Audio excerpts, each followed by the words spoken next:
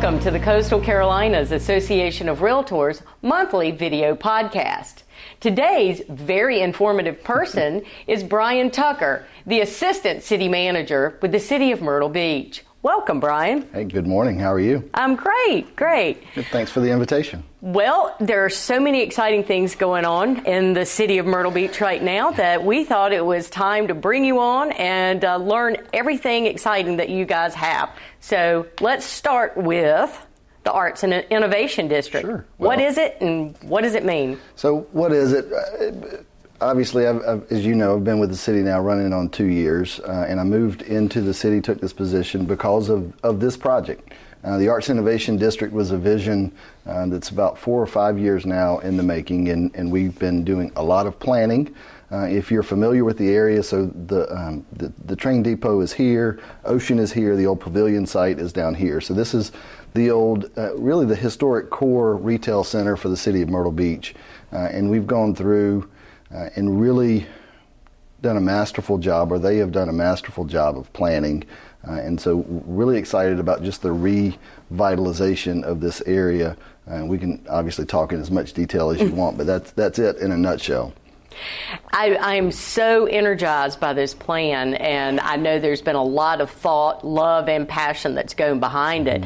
And it really kind of plays into that live, work, and play piece. Instead of just being a vacation mecca, this really does bring that piece to life. How are you guys working to attract young professionals to the area? Well, I think what we recognize and what you all know is young professionals are more focused on place than probably ever before. So the best thing we can do to attract that younger professional is to create a place it's cool to be in and it's nice to be in. It feels genuine, it feels authentic, but at the same time it creates a sense of just a sense of genuine place. And so we've done that. You know, you'll see as we talk through this a little bit, one of the area that we've started with, the city went through the process several years ago of acquiring some properties along 9th Avenue. We've gone through the original state of doing some basic renovations on those. We expect City Council next week. We will authorize a couple of leases or begin to authorize the leases that will fill out 9th Avenue North. We're also working on the Broadway Theater, which is here, which will be out for bid here in the next couple of months. This will eventually be a new city square back here with hopefully Adventure Children's Museum, library, apartments, all of the things back in this area. But again, we recognize this is just one small piece of geography of the city of Myrtle Beach, and we expect this will have a ripple effect around the entire downtown. But it's certainly a good place to start. But it all starts with creating a place where people want to live full-time. Yes. Versus just the tourism. We will always be tourism. We love our tourists. But at the same time, we know that we want to be a full-time, livable place. Absolutely. And you know, on the heels of the pandemic, we've seen a lot of people move here to make Myrtle Beach their full-time residence. And you know, what a great place to start with the heart of the city. It is truly the heart of the city. If you go down 9th Avenue today, you'll see we've got a bakery going in on 9th, Lamana Bakery. 40 years ago, there was a bakery in that same storefront. The signage is now up. The Aspire Hub is also already operational on 9th Avenue. And so it's bringing life back to a place that hasn't seen this type of activation in 15 or 20 years at this point. So super excited about that. We were just at the HTC Aspire Hub on Monday for an event, and it was very energizing to be in the space. Not only just how cool it is, but also there were so many young professionals in there working. And so the Aspire Hub, the HTC Aspire Hub, has been open now roughly a year, just over a year. The first year has been amazing, so much so that hopefully one of the leases we will look at next week for council will be an expansion of the Aspire Hub to move into the adjacent unit. So they'll go from 5,000 square feet to 10,000 square feet, really just creating the whole spectrum of office opportunities for young professionals, younger businesses that are looking for a place to get started and to grow. So super excited about having that expansion, hopefully very short term on the horizon. And ideal for meeting space rentals as well in a central location. We are desperate for meeting space downtown. The train depot probably gets rented out 5 days, 4 days a week, every week, all year round, because it's one of the few places in town where you can have that meeting space. The HTC Aspire Hub has been a huge complement to that. The theater that will be on Main Street is designed to also be another meeting space for downtown. So really making a conscious effort to draw our current residents downtown, but also create a place for new residents to live downtown and just create that type of activation. Sure.